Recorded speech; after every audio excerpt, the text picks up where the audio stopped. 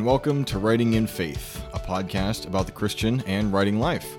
I'm your host, Daniel Dynick, and this week we're talking about gender roles in Christianity and in the Bible, as always to see if there might be something we're missing, even just a slightly different understanding, so that choosing holiness might be easier. For writers, we're going to be focusing on just a few basics of writing the other genders, races, levels of ability or disability, in what amounts to simply good writing.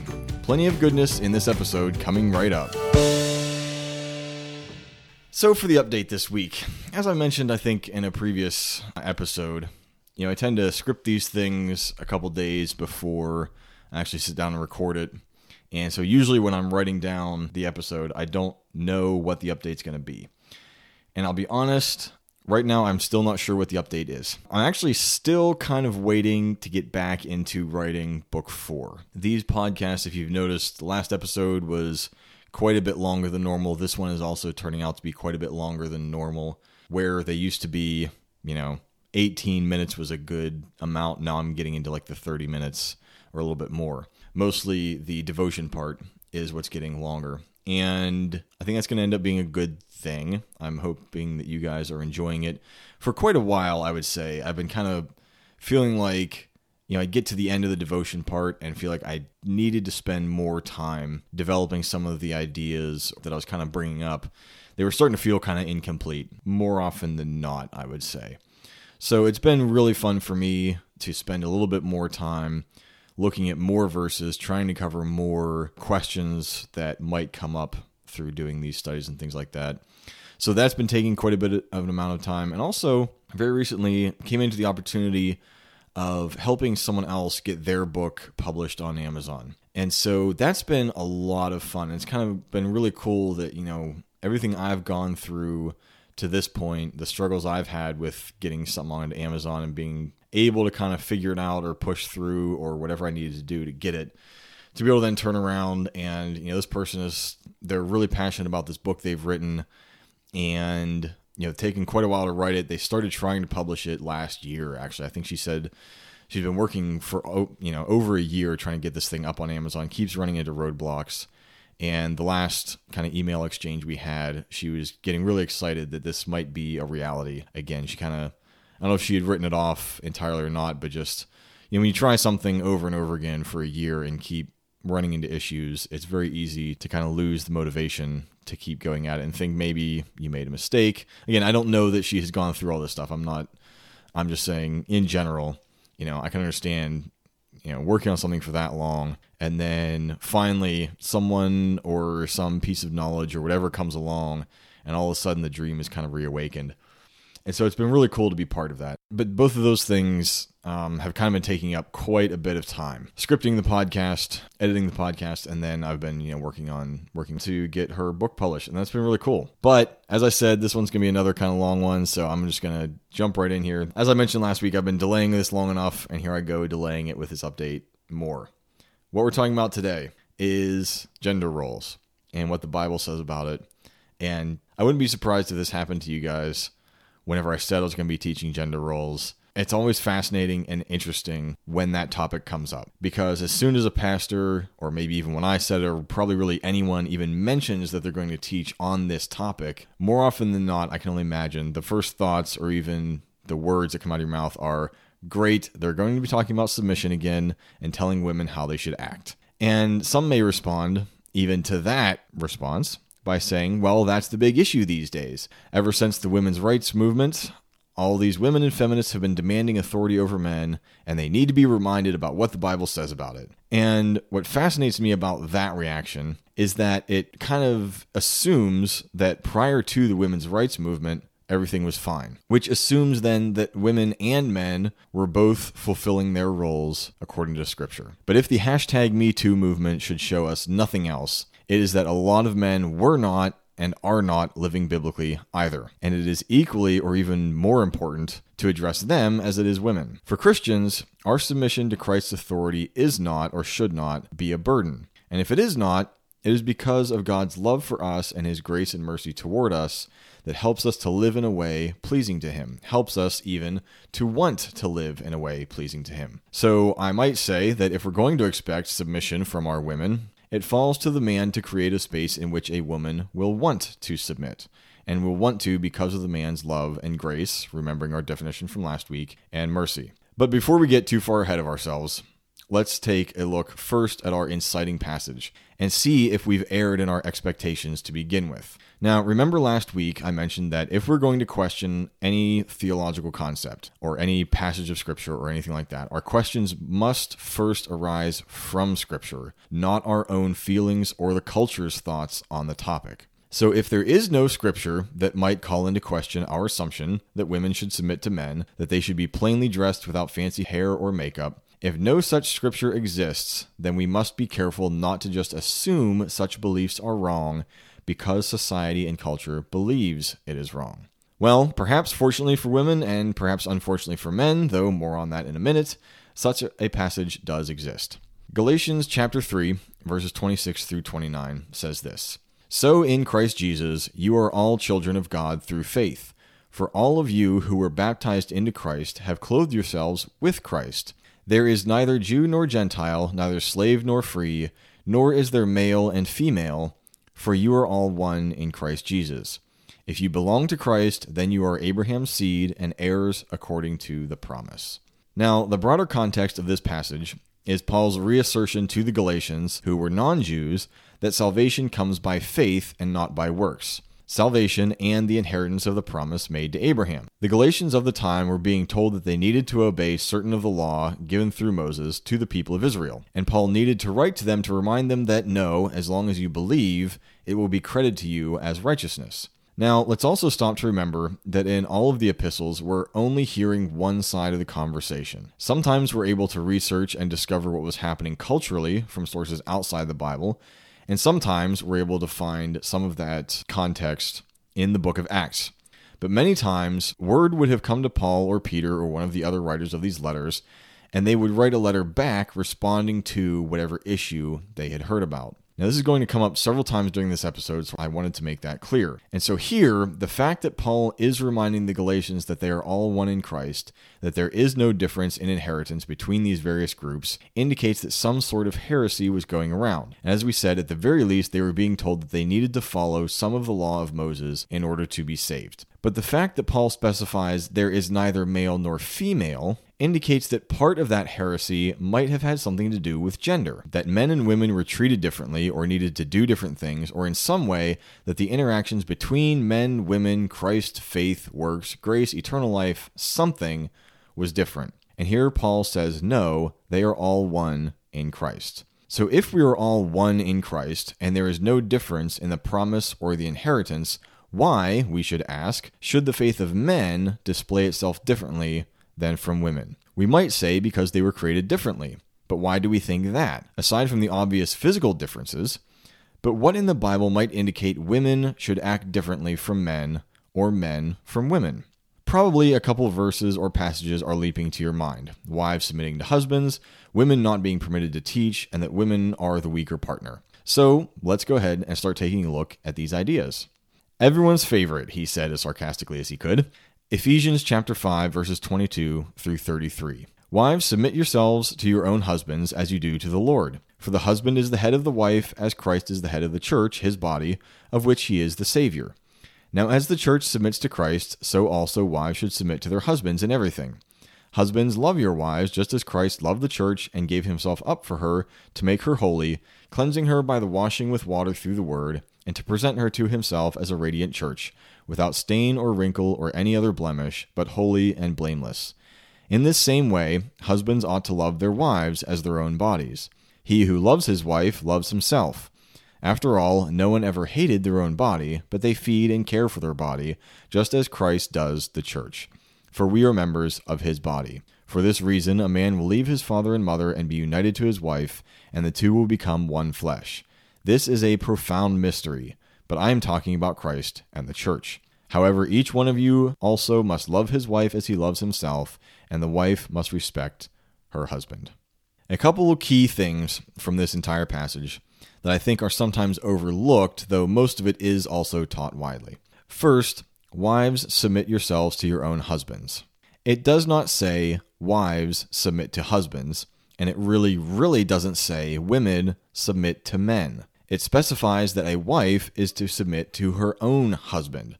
I have zero authority over anyone else's wife based off this passage. In whatever capacity I may be serving as a teacher through this podcast, it is still up to an individual wife or woman whether or not she listens to me. And if she does, I hope it is because I speak the truth, not because I'm a man. Second thing, it says, wives, submit yourselves to your own husbands.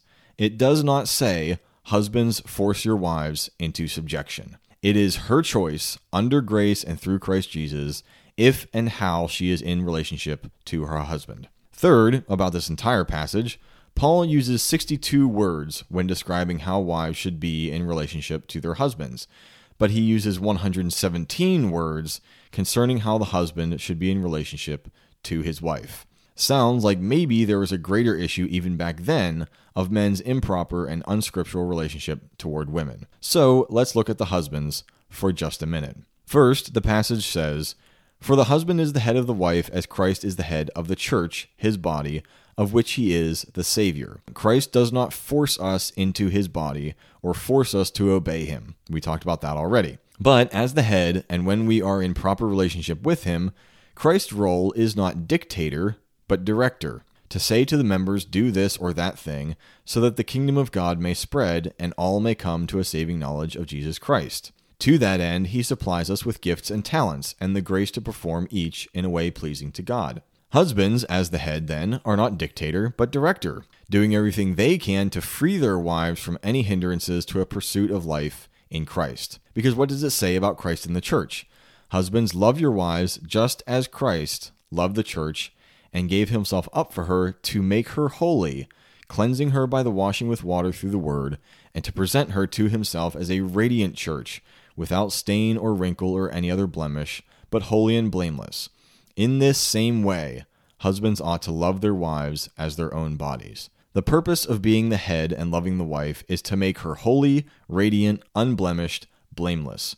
No human being, when oppressed by a dictatorial relationship, with their gifts and talents squashed underfoot for the sake of being demure, is very radiant. Speaking of gifts and talents, let's make a little note here that, when describing the gifts of the Spirit, no teacher or apostle in Scripture differentiates between genders, saying women are given these gifts and men are given these gifts. In fact, I find very little in Scripture that differentiates the actual activities undertaken by men or women, saying men are to do these sorts of things and women are to do these sorts of things. The majority of the distinctions only come when we start discussing married couples. Some more on that in a little bit. Third, in this passage for the men, husbands should live their lives as Christ did, giving themselves up for their wives. Let's note here that Jesus' life was more than just dying on the cross. Everyone dies, right? Except for Enoch and Elijah. Just the fact that Jesus died does not make him special. The fact he died sinless and was resurrected and is, the Son of God is what makes him special. But it was not just in his dying and being resurrected that he left us an example. It was in how he lived his ministry here on earth. We follow Christ in how he lived and acted, and we see him almost tirelessly serving others, teaching, healing, and generally all around spending time with the sick, lame, downtrodden, sinful. The main point being, he gave of himself for 3 years before he finally gave of himself to the last measure. Husbands, our giving up of ourselves to our wives is a daily thing, and it is an ignoring of our own desires, being hungry, tired, wanting to watch a football game, or in my case, a mountain bike race, for the benefit of our wives, to learn and grow in the knowledge of Christ and submission to his will. Nothing in this passage indicates wives are to submit to their husbands, or husbands should be an authority over their wives for their own end. For it says, "For this reason a man will leave his father and mother, and be united to his wife, and the two become one flesh." This is a profound mystery, but I am talking about Christ and the church. The relationship of the husband and wife is to be an image of Christ and the church, and that is why there are roles for each to play, not because of gender, but because of God, and his desire to provide living examples of his relationship between himself and man. So, husbands and wives, whenever you look to how your relationship should appear to outsiders, consider first what it will say about the relationship between Christ and the church. If that aligns with Scripture, I think you will do well.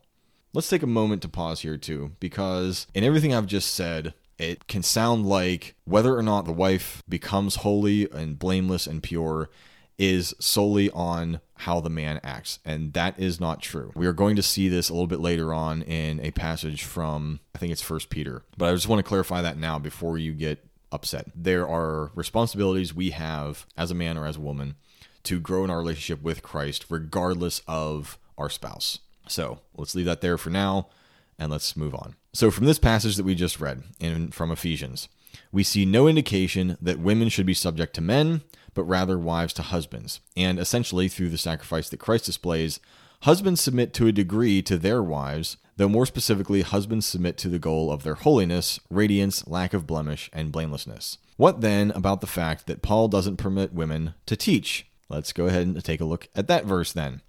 This comes from 1 Timothy chapter 2, verses 11 and 12. A woman should learn in quietness and full submission. I do not permit a woman to teach or to assume authority over a man. She must be quiet. Once again, let's take a look at a couple things. First, this letter was written from Paul to Timothy, who was a pastor at the time, a leader of a church. So much of this letter and the second was instructing Timothy on how to run a church.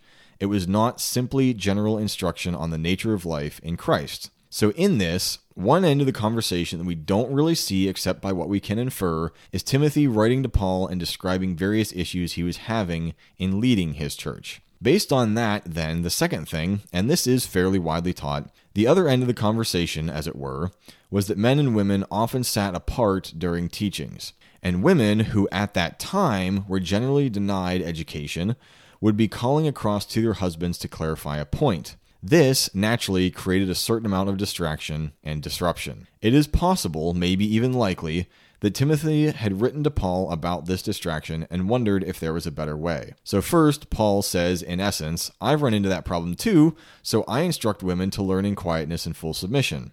We can see more of this in 1 Corinthians chapter 14, verses 34 and 35, where he goes further to say that if women have any questions, they should ask their husbands at home. Again, the context of the Corinthians verse is concerning orderly worship in the meetings. So then we come to the contentious part of the Timothy passage, where Paul instructs women not to teach or to be an authority over man. Now, it is very easy to take our assumptions and predispositions, apply them to this English translation at face value, and run with it. But as we've seen so far, perhaps our assumptions about gender roles is skewed, so let's be a little more careful and look at the Greek. Now, I want to reiterate in this episode that I am not a Greek scholar, but there are several things I've learned.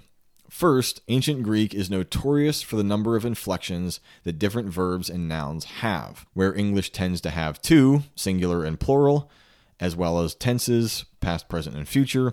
Greek sometimes had over 100, and certainly dozens, based on gender, number, whether it was the subject or the object in the sentence, and generally depending on many of the words around it and what context it was in. I don't know all of those forms or how we translate them. What I do have, as I mentioned last week, is blueletterbible.org. According to its translation services, it tells me that the Greek word that is here translated woman, I do not permit a woman to teach, is translated 129 times in the New Testament as woman and 92 times as wife. The root word, when we look up the Greek definition, can indeed refer to a woman generally, or a woman who is betrothed, married, or widowed. What the website also gives me is the actual text of the original Greek, so I can look at the letters or the symbols of the word and compare them. Interestingly enough, many of the times that the word is elsewhere translated as woman does not have the exact same letters or symbols as the word in this passage. The root word is the same, but they are clearly not the same word specifically. Now, as I said, this isn't necessarily significant, given the numerous inflections of Greek words. What is interesting, though, is that in Matthew chapter 19, verses 4 and 5, when Jesus says about the creation of the world, "Haven't you read," he replied, "that at the beginning the Creator made them male and female, and said, for this reason, a man will leave his father and mother and be united to his wife, and the two will become one flesh." Here, the word translated wife does exactly match the word translated as woman in 1 Timothy. Given the similarity of the Timothy passage to the 1 Corinthians passage, where Paul goes on to say that women should ask their husbands, indicating he's talking specifically about married women, it is possible that Paul's actual instruction is that he does not permit a wife to teach, Or, and our third point, to be an authority over her husband. Now, you may say this doesn't matter since most of the women pastors we have issues with are wives, and therefore this instruction still applies. So let's continue looking at some Greek. The word, and it's actually a phrase, translated as be an authority, interestingly, the King James Version says to usurp authority, is a word with several fascinating definitions. One who with his own hands kills another or himself is the original meaning according to Vine's Expository Dictionary. It also can mean one who acts in his own authority, an absolute master, and to govern, exercise dominion over one. So Paul does not permit a woman or possibly wife to teach or to usurp authority, to kill, act in authority, be absolute master, or exercise dominion. Doesn't that seem like an odd pairing? Don't let them teach, and also don't let them dominate men or their husbands. I think we can safely say that teaching does not inherently put one in authority, mastery, or dominion, as I've already said about myself in whatever capacity I teach through this podcast. So what is it then about teaching? Let's read further in verses 13 and 14. For Adam was formed first, then Eve. And Adam was not the one deceived, it was the woman who was deceived and became a sinner. Oh, so it sounds like there's something creationally wrong with women. They are more easily deceived because they were formed second, or something. Verse 15. But women will be saved through childbearing if they continue in faith, love, and holiness with propriety. Okay, so salvation for men is through faith. For women, it is through childbearing? Maybe that's why Christian women these days are so eager to have kids? Or maybe there's something more going on here. And indeed, there is. Another heresy, or several, to which Paul was responding, saying that Eve came first, perhaps even gave birth to Adam, and Adam was the one deceived by the serpent. Because you might also glean from this that Adam was faultless, a point that Paul does not make, and in fact when talking about through the sin of one man in Romans 5, completely excludes any mention of Eve in regards to sin entering the world. So it's interesting then to me that Paul says, I do not permit a woman to teach or be an authority, for Adam was created first and it was Eve who was deceived. The two things are connected and have some sort of causal relationship. What we might understand from this then is that the women of the church and of the world learning from the church would be particularly interested to learn that Eve was faultless and women should be in authority over men because, according to another form of the heresy, Eve was the one who taught Adam. In essence, then, we come back to the idea that this is an image of the relationship between husbands and wives and Christ and the church. And what we model in our relationships to our wives and wives to our husbands must reflect to the world the relationship between Christ and the church, not because of some inherent greater fallibility of women versus men. But you may be saying, if you're really determined to hang on to this belief at this point, isn't there a passage about women being the weaker partner? And I am so glad you asked. And you're right. It's in 1 Peter 3, verse 7. Husbands, in the same way, be considerate as you live with your wives, and treat them with respect as the weaker partner, and as heirs with you of the gracious gift of life, so that nothing will hinder your prayers. So they're different and weaker. Well, let's read the context as we always should. Starting the chapter in verse 1. Wives, in the same way, submit yourselves to your own husbands, so that, if any of them do not believe the word, they may be won over without words by the behavior of their wives, when they see the purity and reverence of your lives. Your beauty should not come from outward adornment, such as elaborate hairstyles and the wearing of gold jewelry or fine clothes. Rather, it should be that of your inner self, the unfading beauty of a gentle and quiet spirit, which is of great worth in God's sight. For this is the way the holy women of the past who put their hope in God used to adorn themselves. They submitted themselves to their own husbands, like Sarah, who obeyed Abraham and called him her Lord. You are her daughters if you do what is right and do not give way to fear. Husbands, in the same way, be considerate as you live with your wives, and treat them with respect as the weaker partner and as heirs with you of the gracious gift of life, so that nothing will hinder your prayers. That is the entire passage. And again, fascinating here that in this passage, women are given a role in the coming to holiness of their husbands. If they are in a relationship where their husband does not have the same level of faith in Christ that the women do, that by acting well within that relationship of being devoted to God, maintaining their holiness, they may bring their husband closer to Christ or to him even to begin with. Now, consider, if you will, any person who is instructed to submit to another. I'm not just talking about wives and husbands or women and men, whatever. Any person who is instructed to submit to another, who is admonished to win others over through their example and not with words. They may be won over not with words, but by their behavior, the passage says. And let's consider also a society that did not think much of educating women, a society built on war and the dominance of others and the usually physical strength needed to do that, and that women would certainly not be encouraged to lift weights, except maybe their offspring. And then consider the instruction from Titus chapter 2, verses 3 through 5. Likewise, teach the older women to be reverent in the way they live, not to be slanderers or addicted to too much wine, but to teach what is good. Then they can urge the younger women to love their husbands and children, to be self-controlled and pure, to be busy at home, to be kind, and to be subject to their husbands, so that no one will malign the word of God. So first, from this passage, at least older women apparently were permitted to teach. Maybe just only younger women, but still. But notice too the end of the passage.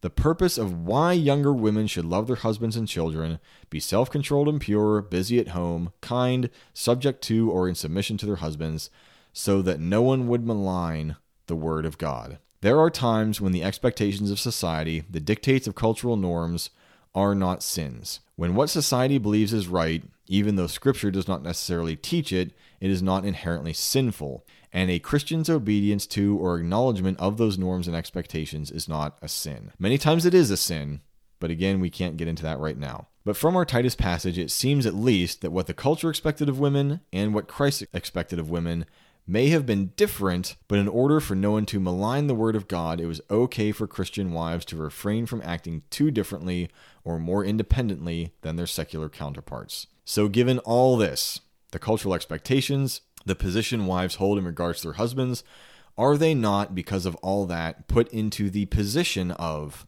a weaker partner? Not because of their gender, again, but because of the roles they play in society and within the image of Christ and the church. The wife then submits to and respects her husband not because he is flawless and necessarily worthy of respect, but for the sake of the word of God and the image of the church and Christ. That we submit to Christ and his authority even when we go through suffering and even if we don't understand why he's telling us to do this or that, and we show him respect by not criticizing his ways or what he has done in our lives, or denigrating his name, or in any way representing him to others in a way that might bring him ridicule. That may require a lot of forgiveness and seeking for the good points in your husband.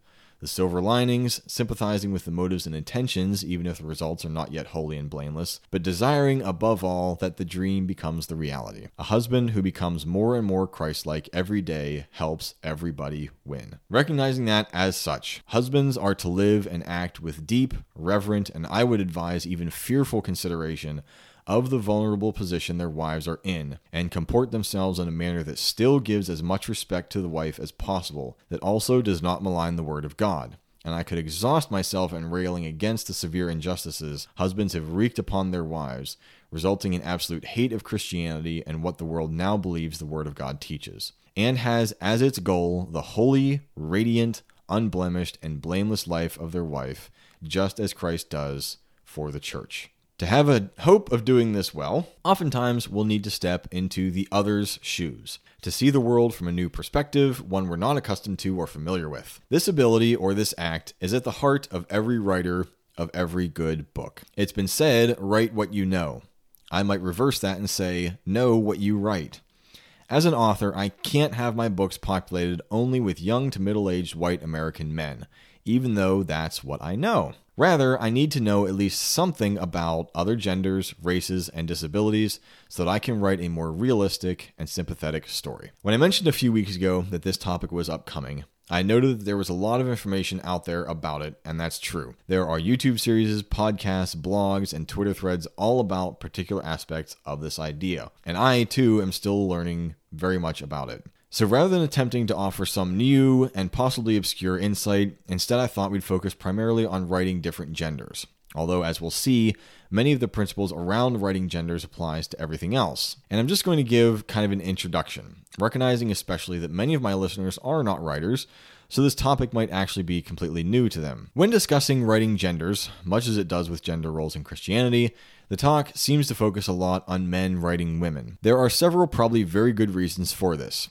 For much of history, there have been more male authors than female, so a lot of mistakes went unchecked, and to this day, a lot of books still retain those mistakes. Second, because the male has dominated for so long, and his story told from his perspective, women have nearly unlimited opportunity of understanding the world through men's eyes. The reverse is sadly less true. So for a woman to write a male character is not difficult. It does still happen, but it is less difficult. A possible third reason that I would suggest is that for the male to engage in any sort of feminine, quote unquote, is to make himself less male, which is often highly discouraged among his peers. Because of the women's rights and feminist movements, however, women engaging in many sorts of traditional, quote-unquote, masculine is considered empowering and is possibly even highly encouraged among her peers. This can afford her first-hand experience with things that may be considered male and enable her to learn what she needs to know to write a male character, where again, for men, this is sadly less true. As I do in so many of my podcasts, I recommend Brandon Sanderson's BYU lecture on this topic, and we're going to pull in a theory that I learned from him. It is not his theory, it is actually feminist theory,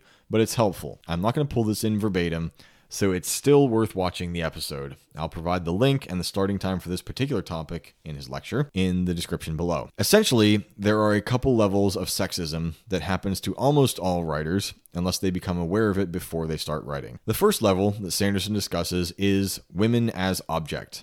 I fell into this one quite a bit in my younger days and still occasionally catch myself falling into the one aspect of this problem. The concept is that we tend to default to ourselves when we write, meaning for men, any unimportant character, say you need a worker of some sort or just random people on the street, maybe with some dialogue as your characters are looking for a place to stay for the night, will default to being a man. And this is what I still catch myself doing occasionally. I did have to consciously change a baker in book 3 from a man to a woman just because there were too many men everywhere. So in this first level, women are rare, if they even exist in the book, and they generally don't do anything to serve the plot except to help men get to where they're trying to go. This can happen in sometimes subtle ways. I recall reading a particular book where it appeared that the female character was well written. She was a point of view character, which can help.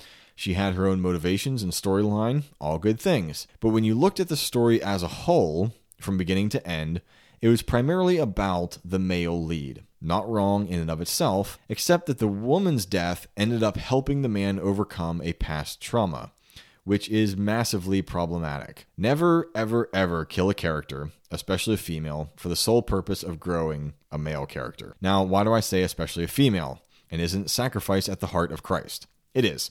The problem is that until fairly recently, the story has been that women exist for the sole purpose of serving men, and this is not true and is very damaging. Our sole purpose, male and female, is relationship with God and with all others. So I say especially female because we have a road ahead of us of making up for a long history of wrong, a long history of misrepresentation and debilitating lies that we need to correct as soon as possible. The second level that happens is what's called the paragon. In order to make up for having flat and pointless characters, we create one perfect example of a character, but one that is ultimately still flat.